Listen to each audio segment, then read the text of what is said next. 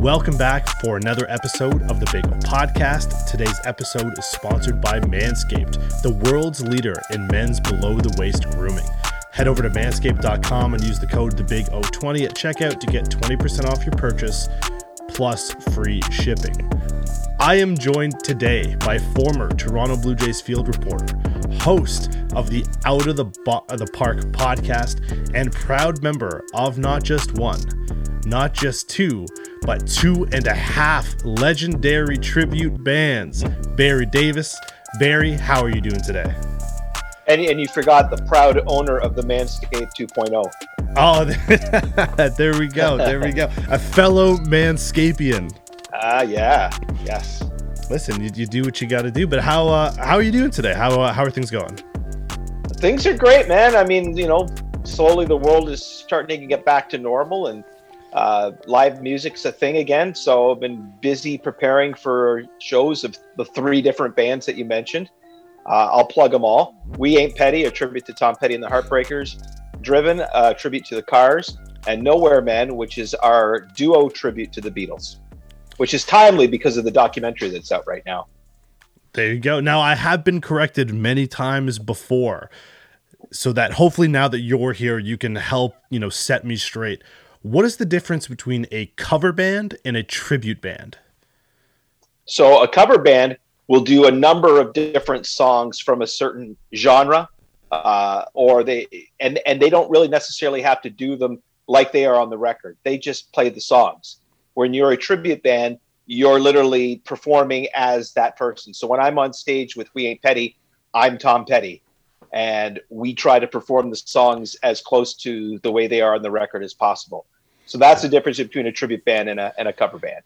Awesome. All right, that's pretty cool. I didn't know. I've often heard the terms, never knew if they were interchangeable. I had been corrected before, but at least now I have an understanding of the difference between the two. Now, I want to stay with music because obviously you are a music fan, and we'll get to the baseball stuff in just a little bit. But back in November, Billboard released their greatest of all time top 100 artists.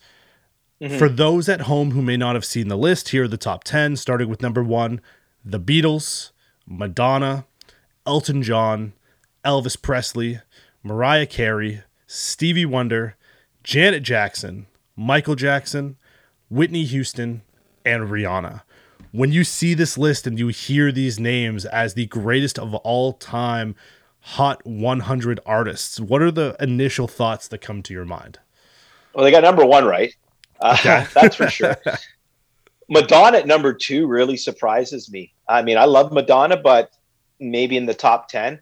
I'm blown away that Janet Jackson finished above Michael Jackson. Right.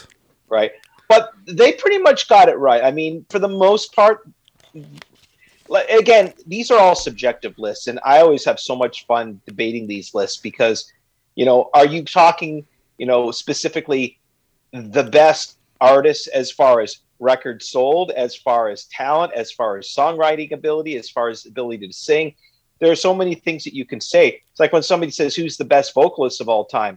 Well, there are people that may technically have better voices than Freddie Mercury, but Freddie Mercury's always going to win because he's that performer, right? So though these lists are amazing, I love them. I always disagree with them. And I disagree with a lot of what was on the Billboard one again. Everybody, and that's the beauty of music, right? Because it's so subjective. And what turns me on musically may just make you want to throw up. But that's cool because you've got what you like. I've got what I like.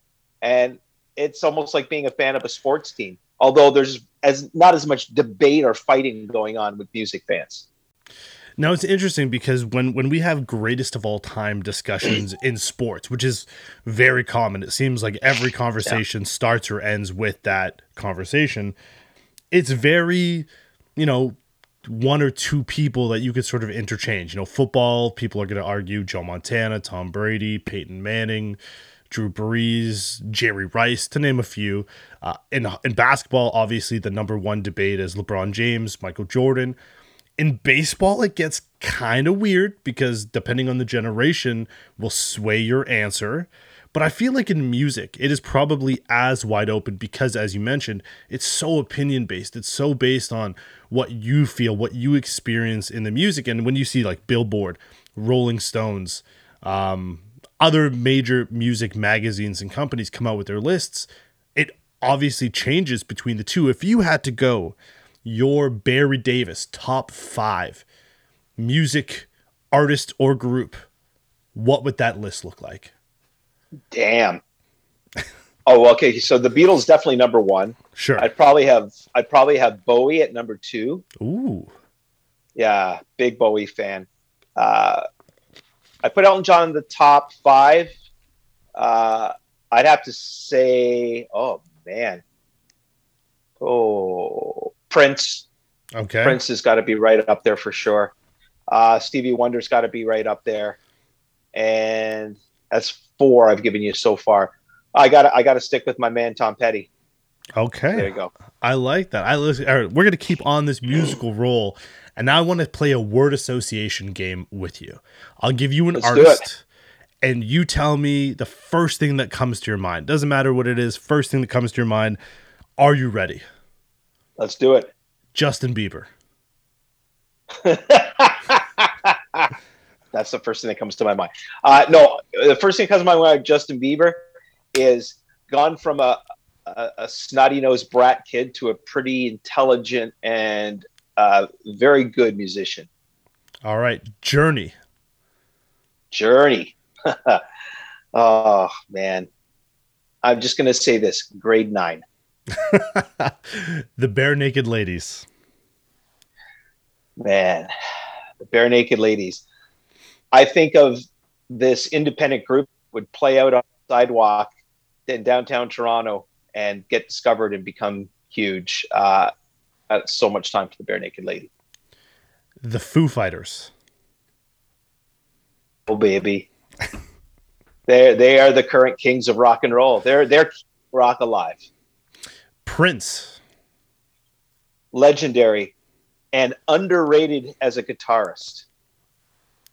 Aerosmith. Cocaine.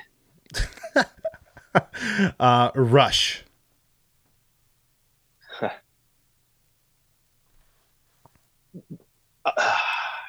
Canada's proudest band. I mean, to me, that's what Canadian music's all about, man.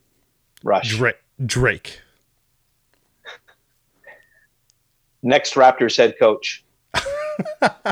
And taking us home, last but not least, Tom Petty. Died too soon. Now, you had some interesting things to say, starting with the Biebs, number 1.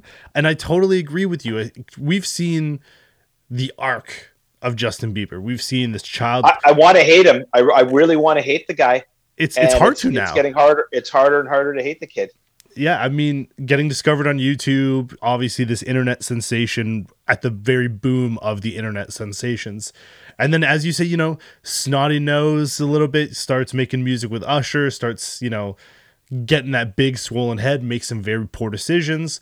But then as we get to the last 5 years, maybe, he settles down, has a wife.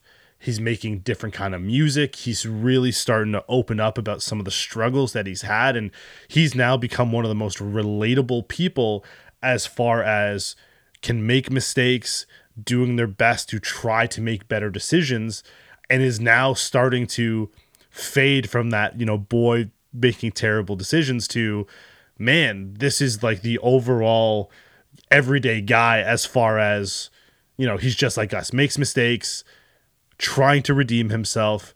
I mean, he just had a bunch of merchandise and stuff named after him for Tim Hortons for the next, month or so. The Biebs is doing pretty well.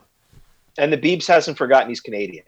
And I give him credit for that, right? I mean, 2 of the biggest names from Canada are really, making it public knowledge that they are proud to be Canadian. Biebs is one, and Ryan Reynolds is the one that stands out most for me. Yeah, Ryan Reynolds, definitely unapologetically Canadian, hilarious. We've got some good representatives in a time where it wasn't so sexy to be Canadian. it was kind of like the secret you kept to yourself, because once you said you were Canadian, it didn't necessarily, have people, feeling good about themselves. But I feel like, yeah, you're right. Ryan Reynolds, Justin Bieber. I mean, you could say Drake, because as the Toronto Raptors ambassador, totally. he's repping Toronto and getting guys in the NBA and musicians to buy into coming to Toronto as a staple for music festivals, for nightlife. So, I mean, they're probably the greatest ambassadors Canada has ever seen. Yeah, I agree with you 100%. I mean, as big as Shania Twain was in the States, she wasn't making people, stand up and say, wow, Canadians are awesome. I think as a Canadian, we all have this inferiority complex, right? And we're always so shocked when somebody that's Canadian makes it big. And I mean, you mentioned, comedians, and you think of the number of great Canadians, John Candy comes to mind first and foremost, right? And, but it's funny because I have a lot of relatives in the States, and when I'd go there, I'd play Canadian music or show, movies with Canadians, and say, do you know where they're from? And they 9 times out of 10 had no idea they're Canadian. Yeah, I mean, Canadians take over hockey. That's the given. That's what everybody expects. But I mean, when you start to look at, the Grammys and the Oscars, we're starting to see a lot more Canadian content come out there and represent Canada as a whole. I mean, the big joke, not getting into COVID, but at the onslaught of COVID, people were like, we're going to leave the United States and move up to Canada. That was like the big joke that Hollywood was talking about. Didn't happen. And we're probably thankful for that. But, Canada is definitely holding its own and changing the minds of people as far as what they used to think about the Great White North. Now, speaking of the Great White North, hockey is dominated, as I mentioned, but baseball, it's getting sexy again. It is becoming a time where, and you're no stranger to this, 2015, 2016, 2 of the greatest playoff runs for the Toronto Blue Jays. It is, I still have these. Now, Barry Davis got to celebrate with champagne. They still smell like champagne after all these years. Now, for our listeners, he pulled out the old snowboard goggles that he got to celebrate with the Toronto Blue Jays during their great and energetic postseason run.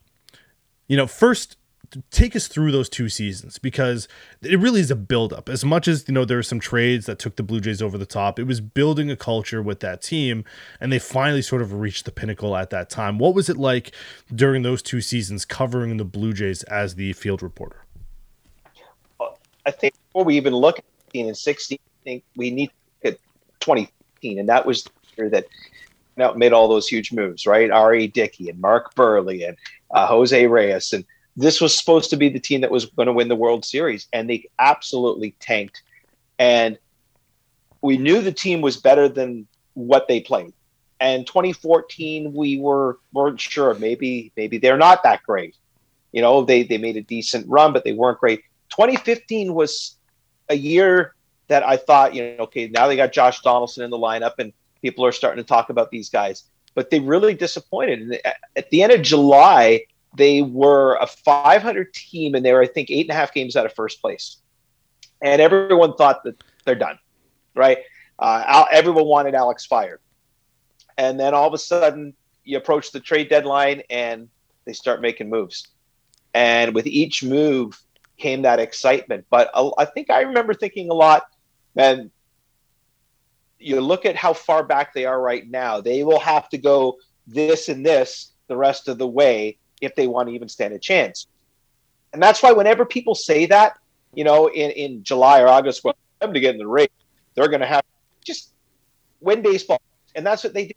And I remember, even as deep into the season as early July, and the Rogers Center was it was dead. I mean, there were people, but it was dead. And then all of a sudden, the moves are made.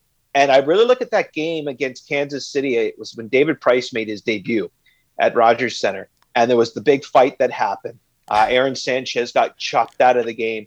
And this team just galvanized from that moment on. And all of a sudden, the fans started coming back. And, September hits. And the place was just so electric. And the Hooked on a Feeling song, which I used to like in the 70s when it came out and I got sick of, but now I miss it. And now Right. I think, wouldn't it be great to be able to hear that again going into the 8th inning, because it reminds me of those 2 seasons. And then again, 2016, there were changes, but you knew this team still had another run in it. And the thinking was, could they do it again? Could they make it to the postseason again? And sure enough, they do. And this one was not as intense as the year before. I actually think the 2015 team had a better shot of making it to the World Series than the 2016 team. And you think about that last game in Kansas City when they were eliminated, and they had a rally going. They had Dalton Pompey on third with nobody out. Yeah. They represented the tying run. And they got screwed over on a Ben Revere strikeout. And there was a pop-up by Donaldson, and that was it. It just gone quietly. And now, you can say they had a postseason game because of that expanded playoff format but really they haven't been in the postseason since then. And this could be the year. I'm really hoping. And I know people are really pissed off about, Ray and Semien leaving, but I think most of us knew these guys would be leaving. But this is why I really respect what Atkins and Shapiro have done, because they've built their system where now these players that they brought in, who were only brought in as place cards anyway, they're gone. And it's not like, oh my God, what are we going to do? Because you've got young kids. You got a guy like Jordan Groshans who's ready to make the move up, whether they use him or they use him as a trade bait. But they've got players that can play, and they've got players they can use as chips. So they're in a really good position right now. And I like the signing of Gausman. I think that's going to be a great addition to their starting rotation. Play ball! Hey, fellas. Join the global leaders in men's below-the-waist grooming and leaving 2021 behind and entering 2022 with a clear mind and clean balls. 2022 is here, and the last thing you want to be is the guy with pubes getting in your way of making this year the best one yet. 2021 sucked, and that's why Manscaped are here making a splash and upping your grooming game. Their Performance Package 4.0 is headlined by their signature Lawnmower 4.0, and it's here to take down every pube in its path. Manscaped engineered the ultimate groin and body trimmer by focusing on intelligent functionality and an incredibly comfortable grooming experience. Their 4th generation trimmer features a cutting-edge ceramic blade to reduce grooming accidents thanks to their advanced skin-safe technology. It's even waterproof. Now, this tool is amazing, and I'm confident using the 4.0 to leave 2021 and my gross pubes with it. Also included is the Weed Whacker nose and ear hair trimmer to whack every hair up top and feel good while doing it.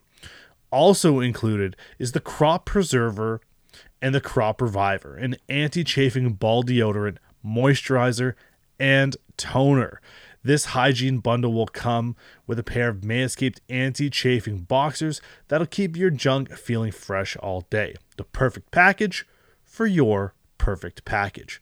And going into 2022, I'm confident about smelling like $1 million. You may be asking how, and I'm happy you did. I use the Manscaped Refined Cologne with the same signature scent that's in all of the Manscaped formulas, a great complement to your collection. Now use the code THEBIGO20 for 20% off plus free shipping when you go to manscaped.com. I'm in all confidence in smelling good this year. Join me with Manscaped by going to manscaped.com using the code THEBIGO20. Get 20% off your purchase plus free shipping. Again, Happy New Year's to your balls. Link will be down below in the description. You'll thank me later. Strike 3! You're out! I mean, he's familiar with the AL East, pitching for Baltimore, so I mean, he has that going for him. I always was worried about Barrios. I love him on my fantasy team. I've had him since he broke through into the majors. I always was kind of nervous about what the transition from a very weak division to the AL East was going to be like for him. But, I mean, he showed great signs of that ace pitcher. And if the Blue Jays can have him, they can have Gausman. If they can, they have Ryu. If they can go ahead and move Pearson to the bullpen potentially, because he was electric down the stretch. He was great in the bullpen. This Blue Jays team is very scary. For those who are watching, I'm wearing a Red Sox hat. I'm a Boston Red Sox fan, but damn, the team I did not want to play when that whole playoff thing shook out with the different scenarios with the Yankees and the Blue Jays and the Red Sox, I did not want to come anywhere near the Toronto Blue Jays, because I felt that if they had an opportunity, they were young enough, they were good enough that they were just going to wreak havoc and screw up somebody's postseason run. Unfortunately, it didn't happen for the Blue Jays last year. Going into this season, or at least the next season, we'll call it, because who knows when baseball will start back. The Toronto Blue Jays, I believe the last time I looked on a sports book that I use, are the third favored team to win the World Series. When was the last time a sports book or a U.S. market respected a Canadian team like the Toronto Blue Jays as much as we're seeing right now? Only the Dodgers and the Houston Astros have better odds of winning the World Series than the Toronto Blue Jays. I will bring you back again to 2013. And Las Vegas had the Jays as the odds-on favorites to win the World Series. Didn't work out very well. No. Those odds quickly changed once the season began. And I do remember that. I do remember a time when they made all of those deals and tickets were flying off the shelves. Mm-hmm. The Jays were packing the Rogers Center. And then that distrust came. When everything fell apart, you didn't see the Rogers Center get packed again until that August run of 2015 when you couldn't buy a nosebleed seat, standing room only, for like $200. It was crazy. And it wasn't just Toronto. It was the whole country. They galvanized around that Toronto Blue Jays team the way the 2019 Toronto Raptors were galvanized by all of Canada. From Newfoundland to Vancouver, everyone was cheering for that Canadian team. And that's what it was like with this Toronto Blue Jay team. And that's what it's starting to feel like again. Baseball is fun. Vladdy, Bichette, Biggio. Obviously, Semien was killing it last year as well. Teoscar. Gurriel. Alejandro Kirk. All young, and all not even close to hitting their potential. Yeah. Can you just imagine all these kids who've been playing with each other since the minors come up and all of a sudden they all have their explosion seasons at the same time? No one's stopping this team. No one. And again, people look at Shapiro and Atkins or look at Alex and say, they did this and they did that. But from 1992 until Shapiro and Atkins came around, the Blue Jays organization wanted to put a competitive team on the field every year. And they would make little Band-Aid moves, we'll bring BJ Ryan in, or, we'll AJ Burnett or whatever. And it was enough to keep them competitive, but they didn't make enough moves for them, because what you had to do, you had to strip down and then build it. And they didn't want to strip down. So they would just add a piece here and there, and it made them good, but it never made them good enough to make the postseason. Shapiro and Atkins come in and say, you know what? Let's get rid of everything. And really, they've cleaned the deck. I don't think there's anyone left from the 2015 or 16 teams now. Yeah, the Blue Jays always had that problem where they have starting pitching or incredible bats, and they could never put it together in the same season. It was never going to happen. And then all of a sudden, this year, where you have a Cy Young winner in Robbie Ray, you have two guys nominated for AL MVP in Semien and Vladdy. Not to mention that from 1 to 9 in that batting order, you were not getting a free out. From 7 through 9, they were turning that lineup over. And the Blue Jays were putting up big runs when they were going hard. And so when we think about, as you mentioned, the core of these young guys going up together, Bichette has made the move. Vladdy struggled in year 1, and then reminded everybody why he was such a talent. Because a lot of people started to write him off. A lot of people said, he was hitting 350 in AAA. in single A, double A. How is that going to manage when he gets to the big leagues? And when he didn't exactly have those numbers, people were very quick to write him off. And then this season, and wait, yeah, and in 2022 is to me is the year of Cavan Biggio. I think he's a really smart ball player, and you can't deny the pedigree he has. Okay, Yep. He grew up in the game, but when I watch him play, I don't see a hack. I don't see a utility guy. I don't see a John McDonald. I see a guy who could be a regular, everyday player and hit close to 300. And when he's connecting the right way, I mean, you see him going opposite all the time and driving the ball. And that's the kind of hitter he needs to be. And he just needs to get a better eye at the plate, better discipline, and know what pitches he's supposed to swing at. And that comes with maturity. I think he's going to be a late bloomer, and he's going to really show that he belongs. And the best thing for Cavan Biggio is the fact that the guys that he came up with are ascending the way that they are. Because he doesn't have that same pressure. He can learn and stay behind the Gurriels and the Teoscars. He doesn't have to step right into that role. And so he can develop, he can take his time, and he can get there. And when they need him, I am certain he will be able to answer the bell. Now, obviously, we talked about the departure of Robbie Ray and Mark Semien and bringing in Gausman. And we now know that as of, time of recording, it's been a couple days since the lockout. What do you think the Blue Jays are going to do? One, with so much uncertainty of when a postseason or when a regular season will begin. The first time we've had a work stoppage since '94, first lockout since 1990. A lot of people in the industry have said baseball has not recovered since the '94 lockout. Strike. 94 sorry. Was a strike. I meant to say work stoppage. 94 work stoppage. You know what? And that's the best way to put it, because both sides are to blame every time, whether it's a lockout or a strike. Both sides are to blame. Listen, I have been talking to people in the game, agents and such, for the last few years, and they have all been preparing for this because there was no doubt in their minds that there was going to be a strike or a lockout. And there is some big concerns about this season. And it really sucks because we just had to endure, partial seasons and such because of COVID. Yep. And, again, whenever there's a stoppage, whether it's because of a lockout, strike, or what we saw, people find other things to fill their time. And baseball comes back, and maybe some people aren't as interested. So I tell you what, the worst possible thing that could happen to Major League Baseball is to have another work stoppage and not be able to see a season. If that happens in this day and age, with the number of things that there are to do to fill our time, it could be a major decline for baseball.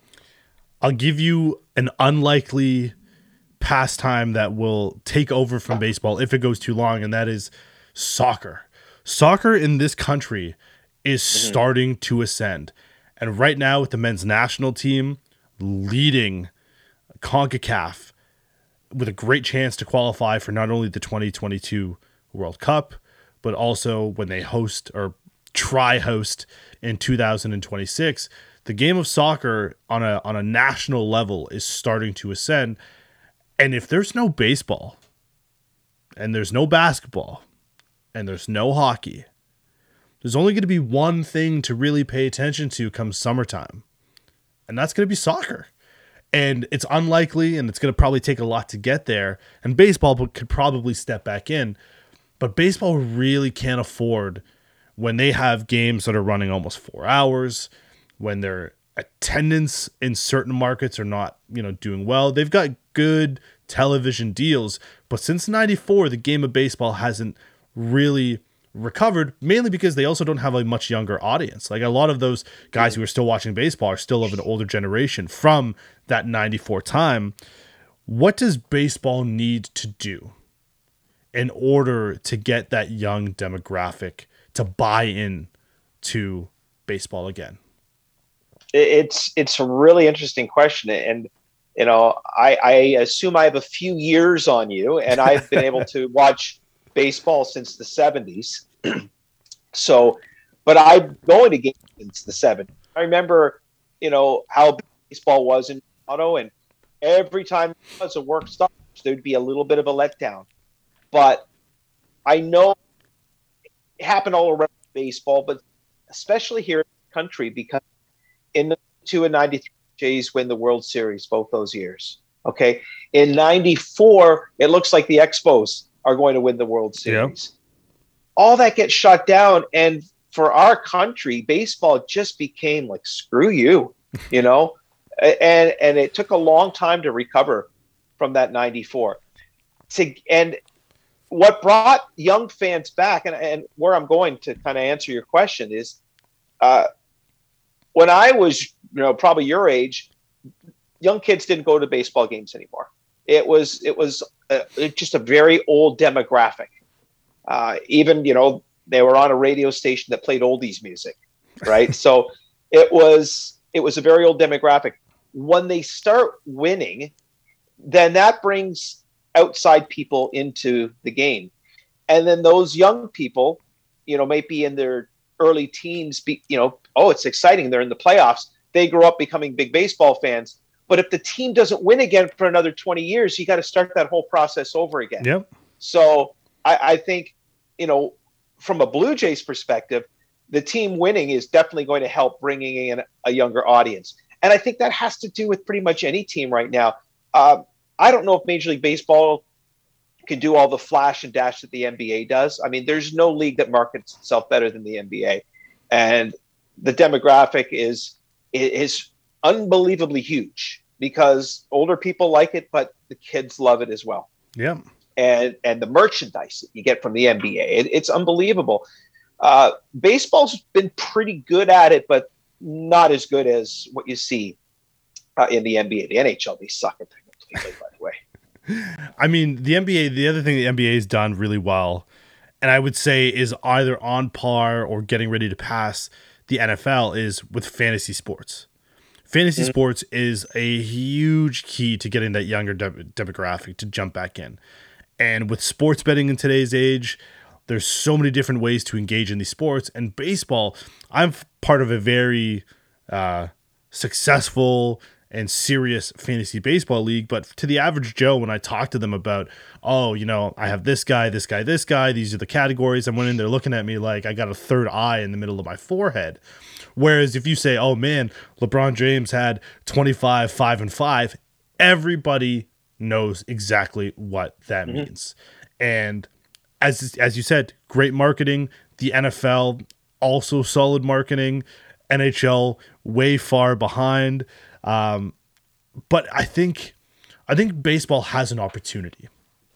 I think baseball with Shohei Ohtani, with Fernando Tatis Jr., with Juan Soto, Vladdy, Ronald Acuna Jr., they are in this golden age of talent outside of Ohtani, under 23 years old that can really carry the next generation of superstar. And multicultural as well. Yes. I mean, we got people from all different countries 100%. As well that reach out to so many different demographics. And and this is where Major League Baseball has to take advantage of this. And they have to really, really push.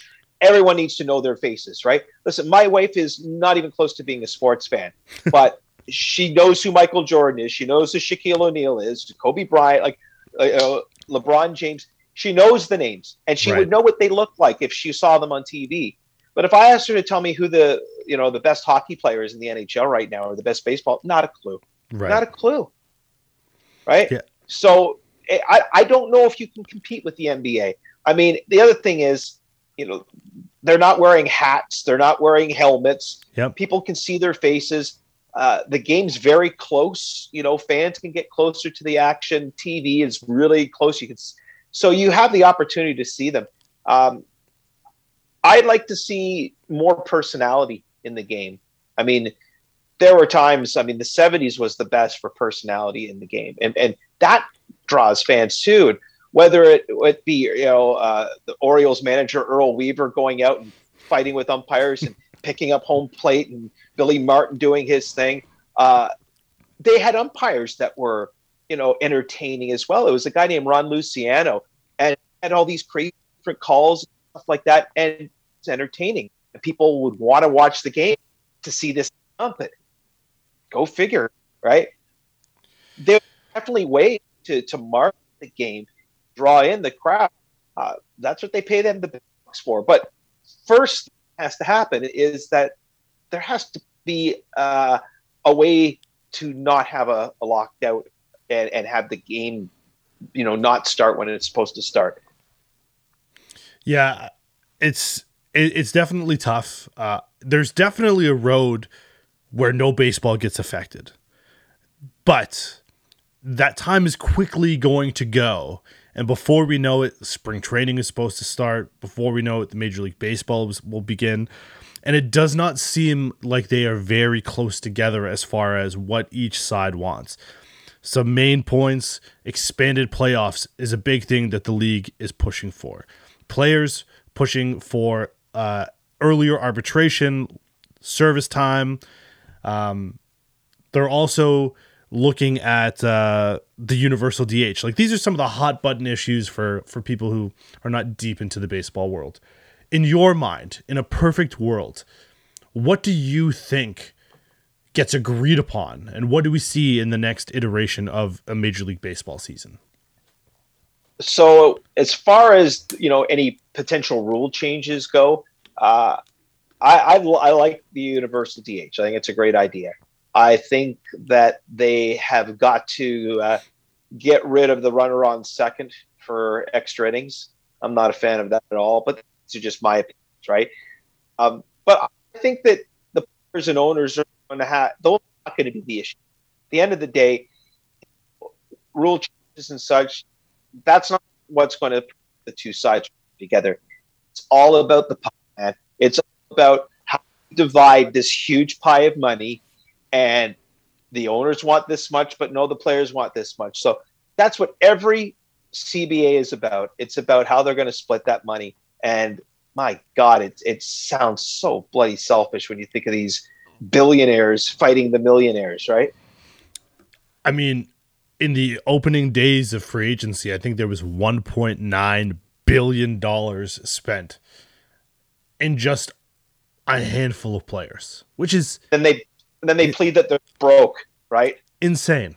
Absolutely insane. But that's not really what the players are arguing. The players are actually using that as the example of, yes, the stars are always going to get paid, but it's the other guys, it's the other 99% of guys who have a later start time from when they're going to be joining the majors. I think the average age now is like just upwards of 25 and like a few months, down from when it used to be like 24 years, even a few contracts ago.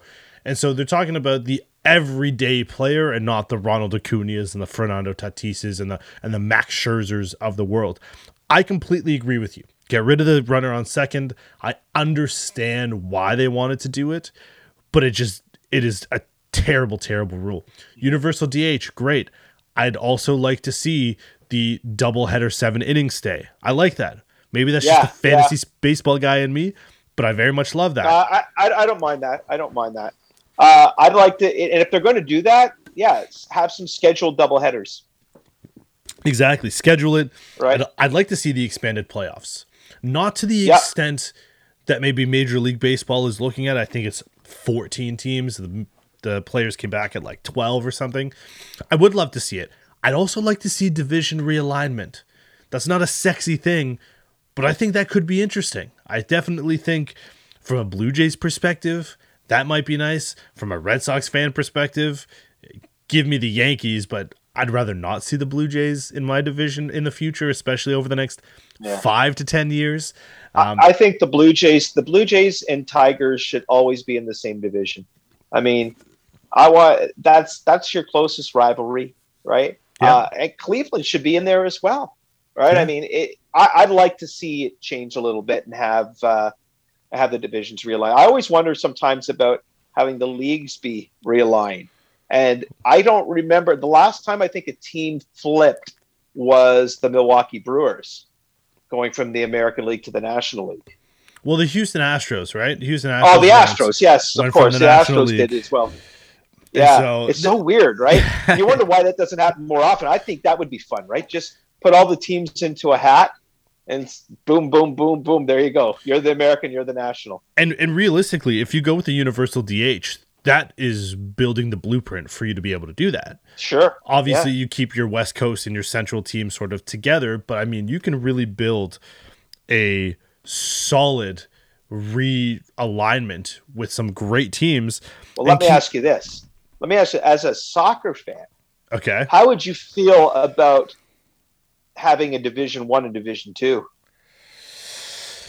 Oh, And you know what? You mean if you don't finish to a certain point, you get relegated. Next year, you're in the lower division.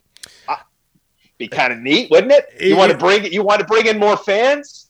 I think yes. I think you might bury. So what you would do is you would avoid tanking, right? Like that would be the number one thing. Like the Baltimore Orioles wouldn't be able to tank anymore and get, first overall picks, and the Washington Nationals wouldn't be able to do that because you'd be going down. But if the Washington Nationals had that happen, no Strasburg, no Bryce Harper, no World Series champion. Mm-hmm. So I get it. I also feel that with like the minor league levels, how is that going to work out? Because I feel like that's a little bit challenging. In soccer, they have academies, so you can go. I just don't know if the game is loved enough, and I think that's what it comes down to. In England, for instance, we use the English Premier League. Soccer is gold. Whether you are in the EPL, whether you're in the English Championship, whether you're in the third tier, they still have fans coming to their games and hoping that they can make it up.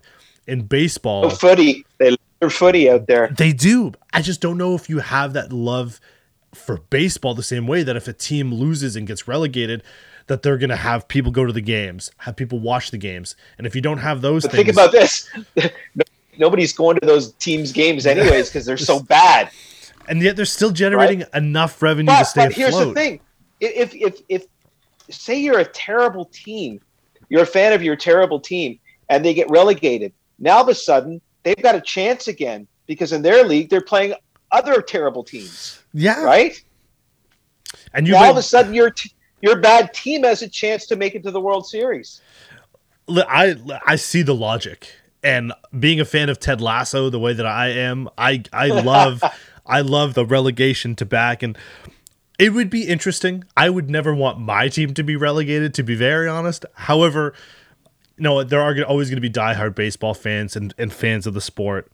It's a very interesting thing. However, I think the NBA might look at something like that sooner than Major League Baseball. And I only say that because Adam Silver is a big fan of the way soccer is marketed. In-game tournament or in-season tournaments, relegation, like these are all things Adam Silver has in the back of his mind. I don't know if Rob Manfred has that. I think Manfred is stacking away money for a cold winter, because I don't know. For baseball, maybe he might be a good commissioner, but I don't think he's a fan favorite. And Roger Goodell used to be public enemy number one as far as commissioners go. I feel Manfred might be at the top of that list now. Yeah, I wouldn't be surprised. I was just thinking of why that idea I had probably wouldn't work. Okay. And I totally forgot what it was, but it will come back to me. It just won't. It's an interesting concept, 100%. And it's come back to me now. Okay, and it's because baseball teams don't stay down at the bottom very long in baseball. This right? is true. I mean, like as a Red Sox fan, hey, World Series, last place. World Series, last place. Right? So I don't think there's any reason for relegation because these teams are not bad year after year after year. Unless you're the Baltimore Orioles. Well, yeah. Yeah. I mean, you're always going to have I almost feel sorry for them. Yeah. I mean, they have a bright future. Grayson Rodriguez, Adley Rushman, like they've got some guys who can ball. It's just a matter of when we're going to get to see them, and is there going to be enough other talent around them for them to have success. because we might end up seeing them have success on another team. I mean, if you look at Clint Frazier from the New York Yankees, he was a prized possession in that farm system. And he just recently signed with, he just signed somewhere else after they waived him. And he may go on to have a great season. But this is the thing. You try to catch your gems and try to have them work out for you. But in baseball, there's so many guys who are on the cusp who we either have on the top 100 prospect list, or a guy just has a great minor league career for 2 to 3 years and he's the next star of another team. Baseball is so funny. It comes at you so quick. And in the blink of an eye, it could all change, good or bad. And we've seen that over the course of so many prospects coming into the league that flame out after a year or two. And that being said, I love the Blue Jays. I love what they're going to do. If you had to put your GM hat on, lockout ends, there's a bajillion free agents out there. Who do you bring in based on the core that you already have established that you think helps them make the next step to the postseason and potentially winning a World Series title? Wow. There's no doubt the Jays could use some help at third base. And they keep bringing up the name Josh Donaldson. And I've thought long and hard about this because, I mean, a veteran guy who still has probably some good seasons left in him and can play offense, can play defense, sure, he's a veteran guy, could help a team. Yes. But there is a certain chemistry within that group of players. And I don't see Josh Donaldson fitting in with that particular group of players. And quite honestly, I don't think Shapiro and Atkins have any desire of bringing back someone that they've already said, we don't want you anymore. I mean, listen, it's not uncommon for teams to bring players back that had left, but I can't recall anybody that was from the Alex Anthopoulos organization that left the Blue Jays has been brought back by this group. Yeah, that's interesting. So even Liam Hendricks, they had that chance. And I spoke to Liam about this a number of times, and he really wanted to come back to the Jays. He really, really wanted to come back, but they didn't have enough interest in him. And then look what's happened with Liam Hendricks. Just a world beater, absolute world beater. Josh Donaldson's interesting. I like that from a on the field. Yeah, just like you plug his numbers in, and you're like, this is the guy who's gonna help propel that team. But crap, you hit him 6 in the lineup in this lineup, right? And this is where your experience of getting to talk to players, returning players, your podcast, you get to develop all of these relationships with these ball players. So I want to ask you before we wrap things up, who was your favorite person to speak to, and who was the person that if you had the opportunity to talk to them again, you would pass? Ooh. I'm trying to make that as polite as possible. Yeah. I tell you what, the list of my favorite people to talk to is endless. As far as just the nicest, most sincere, genuine human being I've ever had a chance to talk to would be Devin Travis. Okay. You're not going to find a nicer. Okay. He is like Pinball Clemens. Okay. That kind of nice. That kind of nice. As far as having fun, Be a Genie and Kawasaki were my favorites from that standpoint. I mean, my God, both of them were just incredible. If I wanted to have a real deep conversation, I wanted to hear someone with intellect, Chris Colabello. I can listen to that guy talk all day. So there definitely are a lot of favorites. As far as the ones I'd not want to talk to again, and it's so funny because I had a chance to work with this guy later on after he retired. But when I was just getting into the industry, he was still pitching, and he was one of the biggest a-holes I ever had to deal with, and it's Jack Morris. Okay, interesting. And then Jack was looking at sports. we were working together. Once we get along and we have a drink there and stuff, and I said to him, I said, Jack, I got to tell you something. When you were a Blue Jay, I was just breaking the business, and you scared the shit out of me. And he looks at me, he goes, you know what, Barry? It's a good thing you didn't know me in Detroit because I was an asshole then. So, Jack, but was. yeah, he could have I will tell you that this is a cool story too. And you mentioned about fantasy. So I was into fantasy baseball back before I got into the industry. And then I started working and I was still in this fantasy league. And now all of a sudden I'm working at the Fan. It's 1993 and I'm covering a game. And the guy pitching that day was a pitcher by the name of Chris Bosio. Okay. And I had him in my fantasy league and he pitched a gem that day. And I, being the young punk I was, and I, interviewing him after the game with the rest of the media. And I made some mention of like, hey, by the way, thank you. You gave me a lot of fantasy points today. Ha ha ha. And he looks at me and goes, I don't give a shit about your, and he was just, and I'm like, I'd never want to speak to Chris Bosio again. That's why they say never beat your heroes, right? That's always, right. Always. I will tell you one more. And as a Red Sox fan, you'll appreciate this. And I will tell you that after this incident, he was always very gracious with his time. And I really, really got to like this guy personally. But it was probably around 2008 ALCS. And I'm covering it for Sportsnet. And Dustin Pedroia is walking off the field. And I said, hey, Dustin, do you have a minute? And he looked at me and goes, I'm good, thanks. And I just went, I'm good, thanks? I didn't ask you how you were doing. I said, do you have a minute? I'm good, thanks. And I was like, I don't like this guy. But from that point on, I ended up getting a chance to, because the Jays were with Boston so many times that you'd see all the time. Yeah. And he ended up being a really good guy to talk to, a great interview. Yeah, PD had a lot of clashes with the media. I mean, most famously, he talked about, there was one time he was being asked after a game about David Ortiz's struggles. Talked about, is he ever going to be able to hit again?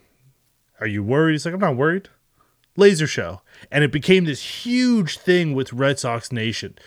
All of the fans loved it. They started getting T-shirts. They made, this is right around, he was the cover athlete for MLB The Show. And the Laser Show became this huge thing. It would have been a viral clip in today's age. But I loved Petey. Undersized guy, gave everything he got, literally gave his body up for baseball. Yep. And it just never gave it back to him the same way that he loved the game. I'll tell you what, Blue Jay fans will always say, I hate Dustin Pedroia, but I tell you what, if he was a Blue Jay, they would love him. 100%. I never looked at him. I have this way of being able to separate myself from being a Jays fan, because I am a Blue Jays fan. And, right. If you saw my reaction to Jose Bautista's bat flip home run, that was every bit of a Blue Jay fan in me. But I'm also able in some ways to separate it, whereas I can look at a player or a team and go, man, they're really good, or I really like that player, even though he's not playing for my team, right? So I've always loved Dustin Pedroia as a ball player, even though he killed me, as a Blue Jays fan many times, right? That's interesting. And now you sparked something in my mind. I want to ask you. So you talked about being able to separate your fandom and, bring in, appreciate good players on other teams. As a Blue Jay fan, who is the one player that played on another team that rivaled the Blue Jays, maybe a hated player on another team that you would have loved to have seen played for the Blue Jays, taking out Dustin Pedroia? George Brett. Ooh. George Brett. Oh, man. Okay. He was just such a great player, and I always thought, if he was our third baseman, we had George Brett on this team, you know, him, Kirby Puckett. Oh, I love watching Kirby Puckett. It's like, man, can you imagine him scaling the wall at Rogers Center, right? I mean, yeah. Yeah, we wouldn't be talking about Kevin Pillar. We'd be talking about Kirby Puckett 2.0, right? Like, it wouldn't be Kevin Pillar, wouldn't be the guy. He'd be talking about, oh, he reminds us of this guy who was doing this stuff way before Kevin Pillar. All right, now flip it a little bit. Who is the most hated player on another team that you could never, ever, ever see as a Toronto Blue Jay? I have one guy in mind, and I want to see if... I'll give you a hint. He plays for the New York Yankees. He's getting rather old. He hits 120 until he faces the Toronto Blue Jays, then ends up breaking their hearts. And he guesses who I'm talking about? I would have said J-Lo's ex-partner. I mean, that's the player I had in my mind. I was like, who's like the most hated guy that even despite the skill, you wouldn't want to have? Because David Ortiz on the Blue Jays, they'd love that. Poppy would be a huge fan favorite. Manny Ramirez during that time, huge fan favorite. They would have been okay. A-Rod just never would have got accepted by Toronto Blue Jay fans, ever. So a couple of years ago, we had former Jays pitcher Josh Towers on the show. And Josh Towers was part of the whole A-Rod incident. Yep. When A-Rod yelled mine, okay? And then they became teammates in New York. Right. And we asked Josh Towers about him. And if any of your viewers, listeners haven't listened to it yet, go check it out. It's on Out of the Park. And he absolutely destroys A-Rod as a person. He refers to him as he is the worst human being I've ever met. Oof. And just goes into what a terrible person Alex Rodriguez is.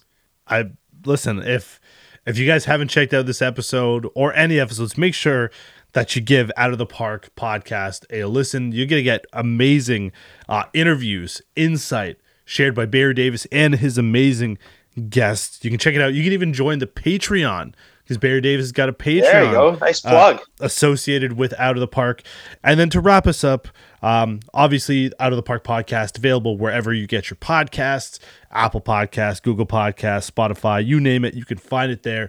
But if people want to come and see one of the amazing, legendary tribute bands that you are a part of, where can they find tickets? Where can they see when your shows are playing? Where can they get all of that amazing information?